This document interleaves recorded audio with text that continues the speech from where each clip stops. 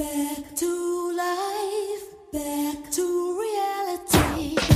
Welcome to the Chuan-Chuan Podcast, a bilingual podcast where every episode we use English and Chinese to explore various social, cultural, and contemporary issues in the aim of giving our listeners a useful tool to improve either or both their English or Chinese language ability. This is part 2 of the Black Lives Matter podcast. Yeah, okay. So there's another side to the argument, right? So why these communities see a lot of violence, and it could be like driven by a lot of poverty and drugs as well. But then there's also theories about how like weed and crack and all of these kind of drugs were placed in these communities to like make them worse, basically.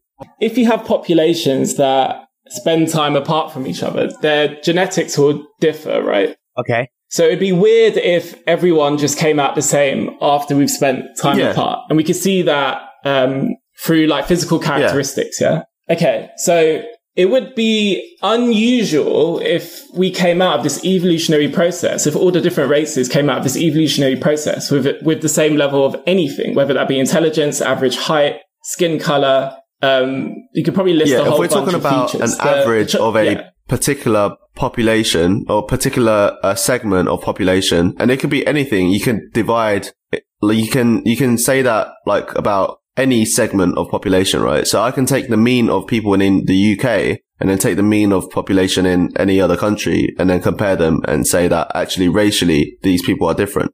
And even if they are a little bit less intelligent and more violent, is that really the cause of them being in, like, of the statistics that are shown in terms of them creating crime? Or is there a much bigger driver, such as economical drivers, that account up to like 95% probably of it, rather than the genetics? Because if that's the case, then we can't stop at no, they're just genetically that, and we leave black people to do that, right? It has to be, no, there's other factors. And I'm not even saying that whatever I've said is true. I'm just saying, giving an example. Yeah, so I would say the thing about talking about genetics, like let's assume it's true for a moment. I would use that information to say like, okay, so if you look at yourself on a personal level, it's often useful to know what your weaknesses are so you can work on that, right?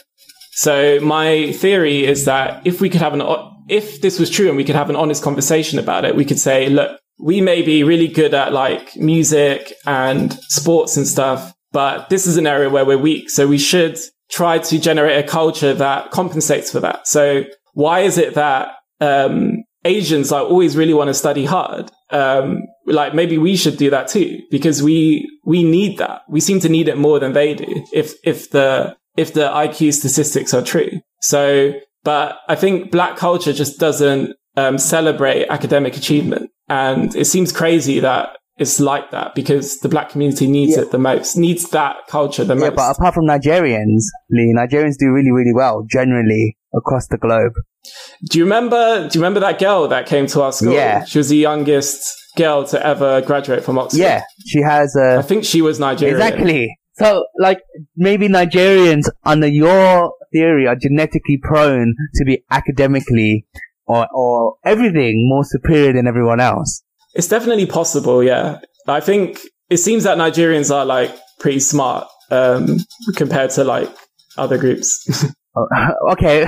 Yeah, so I think, but we've touched on three aspects of what can make like a part of the population like more violent or commit more crimes, right? We've touched on like their cultural aspect as well, where they don't value education, their genetics, and then the economics as well. So, like, in my opinion, I think all three probably contribute in some way or another. But what we really should find out is what is contributing more so that we can make more change quicker. Can I go back to James's point really quickly? Because before I forget. So you just mentioned like there's economical, the cultural, and the genetic portion, right? And this is all like the economical, cultural, and genetic disposition of that particular race, so say black people. We're not even talking about outside influence. So is it majority because of these three reasons and that just around black people, or is it because white people and other races have oppressed them to the point where like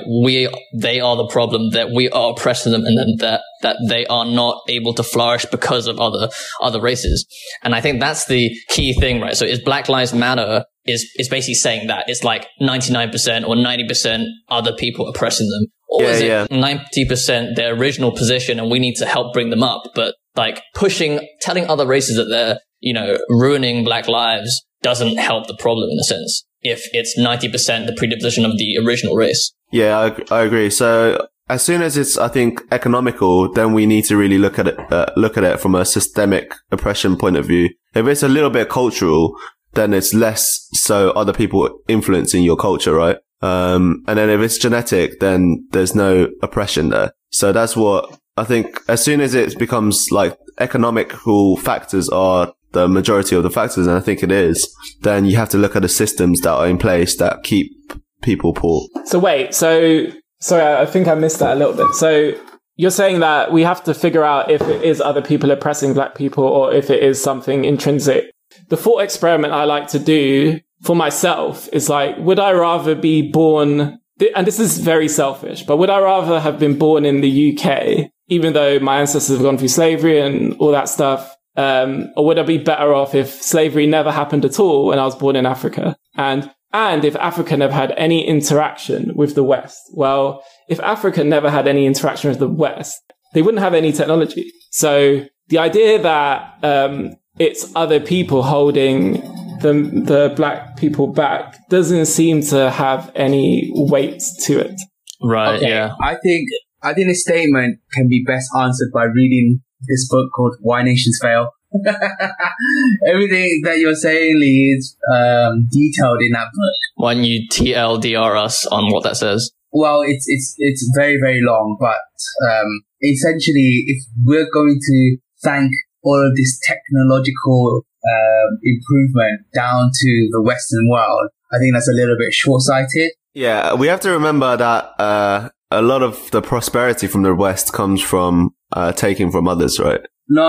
It's not even that. It was an accident. It was an accident, essentially. Essentially, what happened in the Western world is that they found more freedom earlier. So if you look at the world before the Industrial Revolution, much of it was run the same, which was there was a king and there were everyone else, and they basically worked in order to serve the king. And then what happened in the UK was that the lords, who then amassed a lot of business, they started to want to take away power from the king and then form their own coalition, which would then be the members of parliament. And because they took away power from the king, forcefully, might I add, because the king didn't want this, the Industrial Revolution actually started to begin in the UK.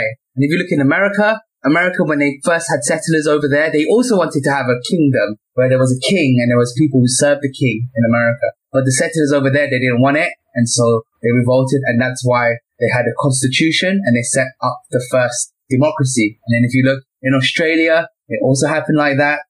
But if you look at South America, where they also got colonized by Europeans, but this time Spanish people, the people of the South Americas weren't able to allow the King of Spain to relinquish his power. And so South America, Central America, all of the Spanish-speaking countries, they never were able to economically develop as quickly as those of their English counterparts. So what you're saying is basically that these revolutions happened by happenstance or luck, and that allowed a republic or a democracy to start, which allowed the Industrial Revolution, which allowed automation, and allowed us to kind of create technologies first before the rest of the world.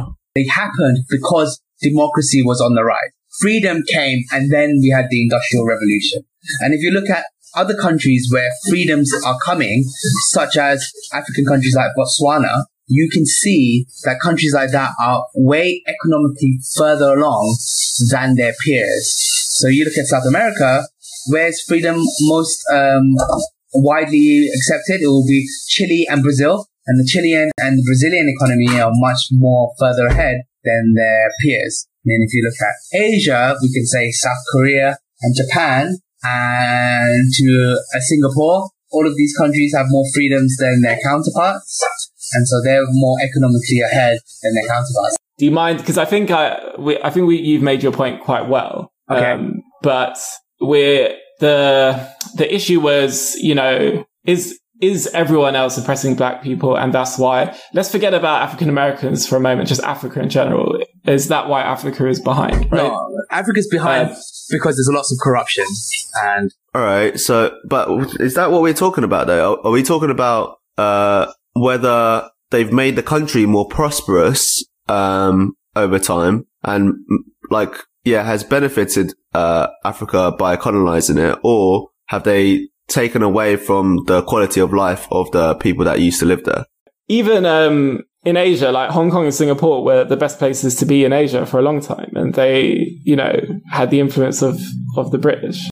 I don't know the history, but do you think that, you were saying that obviously everyone's from Africa, everyone started in Africa. If you're in a place that isn't prosperous or you feel like, it's not going anywhere, you will leave. That's what immigrants do, right? They emigrate to another country. So, a lot of Chinese and Asians immigrated to the UK and the US in the last 100, 200 years, right? Because they're looking for a better life because they feel like it's not going well there. Do you feel like this may have happened throughout history? Like everyone started in Africa and everyone that felt like it wasn't going well just left and started other countries and colonized other areas. And they're almost going all the way around again. Like they've done well in other places like the UK and America, and they've come back and colonizing, back towards Africa and Asia again in a way. It's definitely possible. So an argument I've heard is that maybe they wouldn't have left because they were looking for somewhere better. Maybe I wouldn't want to say the reasons why they left the continent, but ultimately, if you do decide to leave, especially if you're heading like north into colder climates, then if you can't sort of think well and plan for the future, you're just not going to survive. So then you're going to have a selection pressure evolutionarily for people who can plan long term. And that is kind of what intelligence is. I don't really want to get into a big debate about what it is, but a part of it is definitely being able to plan and farm well. I had a crazy theory about this as well, that until the aircon was invented, you want to be in the UK, the US, in the northern climates where you don't have to deal with 35-degree weather 8 months of the year or all year round, basically. That's interesting, actually. But that wouldn't be as... Yeah. There's evidence that there were African people in the Americas since 12,000 years ago, that they had sailed from Africa to South America and been there for thousands of years before European settlers. Yes. But my argument is that everyone's African, right? So no, for example, from recent times, there were Europeans around already at that time. But the first true sailors of the world were not the Europeans as we thought they were, that actually Africans had done it before them. So Africans had landed in South America before Columbus did. Yeah, to say that Africans are less developed, right? I don't know if that's true. We can take maybe the last 1,000 years or 2,000 years for that to be true, but humans have existed way longer, right? So they could have been ahead 3,000 years ago. Yeah, they could have been ahead. I think Africa was ahead at first because everyone who was skillful enough to survive outside of the continent was African, right? No, but that could have been hundreds of thousands of years ago. I'm saying in recent history. So I don't know if you guys know about Graham Hancock, but he's basically said that the way that we thought about civilization, that it's only 5,000 or 6,000 years ago, may not be true, that it could be actually way older than that. And what had happened is that the Ice Age had basically destroyed civilization and we had to start again. Yeah, let's try to wrap it up then. So in terms of Black Lives Matter, it seems that their demands are not realistic and ultimately the movement is counterproductive to the progression of black people in the West. That's my opinion. And I want to finish a point and then I want to have James and Jeff share their opinion. And actually I want Lee to share their opinion. I think that we're too focused on groups at the moment. Yeah, but let me finish. I think people are too focused on groups at the moment. And the one thing that I have learned from in China is that people in China, they don't blame society for what is happening to them. The one thing that I've learned from China is that people here don't blame society for what's happening to them, even though there are societal pressures that means that they probably never in life can get ahead. They basically blame themselves. They take that responsibility. Sounds like China needs some... We should take all the Black Lives Matter people and stick them in China. Sounds like they need some rioting. Yeah, they take the responsibility for themselves, whereas in Africa, it's the other way. I mean, not in Africa. In the States, it's the other way around. There's loads of these groups that say they're being marginalized from what other people have been doing to them. And there's a really interesting book, which is this book called Edge by Laura Huang. And she basically says that we're never going to be able to fight for the societal pressures that are against us. We just have to do the best we can with the hand that we're dealt with. And it is possible because many people have done it. And I don't think we're teaching our children in the West enough that if they work hard and work smartly, they can get ahead in life. And I think that's what we basically have to do. This is a whole other podcast, Yeah, this isn't a closing statement. But I think this is what people in the Black Lives Matter should be fighting for, which is that then there needs to be educational changes so that people know that even though they are dealt with a bad hand, that they can still achieve in life. Yeah, but I don't think they don't think that. So what I think is, like, black people have had a history of having to take extreme actions and take to the streets and do all of these things, right, in order to get the same equality. And at the moment, they seem to see that there's oppression, especially from the police. And I think there is evidence for it. We heard some evidence from Jeff, but I've seen evidence of like people just being fined for jaywalking or something like that. And the stats show that it's racially motivated. So yeah, at the end of the day, Jeff's evidence was against your point, actually. But yeah. Jeff's evidence was actually against your point. It was against the idea that I know, and I'm saying that I've seen evidence of it showing that some of it is racially motivated, right? Okay. So, but anyway, so I just think it's cool, it's good to shout and it's good to try to fight for the rights that you think you deserve, but you need to come up with proper solutions. You need to be you need to give very specific demands on how to solve it rather than something that generic as to just taking funding from the police and put it in black communities. Yeah, so that's my view of it. I think it's right to fight for your rights, because if no one does that, then black people will still be oppressed much more heavily, right, than before. So it's good to do it, but just know exactly what you're asking for and have a plan for it, and then that will make it easier for whoever's looking after these systems to see it. And it's your job to show the rest of the world that the system is wrong, right? It's not. You can't just say it's wrong and then expect everyone else to try and fix it for you, because no one else is going to have the same drive to do that. Okay, so my opinion is that you can't stop violence with violence and you can't stop discrimination with discrimination. So whatever solutions we bring to the table cannot marginalize another group just because they've got privilege, whether they're white or police or whatever privilege they may have. You cannot use that as a reason to discriminate against them because your group has been marginalized, because that will only create more hatred and more division. And that's the opposite of what we want to actually bring people together and stop oppression and stop marginalization and stop discrimination. Okay, perfect. Thank you all for listening, and we'll see you all next episode. Bye, guys. Cheers. See ya. Bye. Bye. That's all we have for this episode. Please follow me on Twitter at YiSeanTeo. That's YIESEANTEOH. If you would like to support the show in any way, for those outside of China, you can donate money at paypal.me/YIESEANTEOH or subscribe to me on Patreon. All the details are in the show notes below. For those inside of China, you can donate by scanning my Weixin or Zhifubao QR codes below. Thank you so much for listening, and we hope to see you all next episode. And we also have a new Facebook page, facebook.com/Chuan-Chuan Podcast. So please like and follow me there.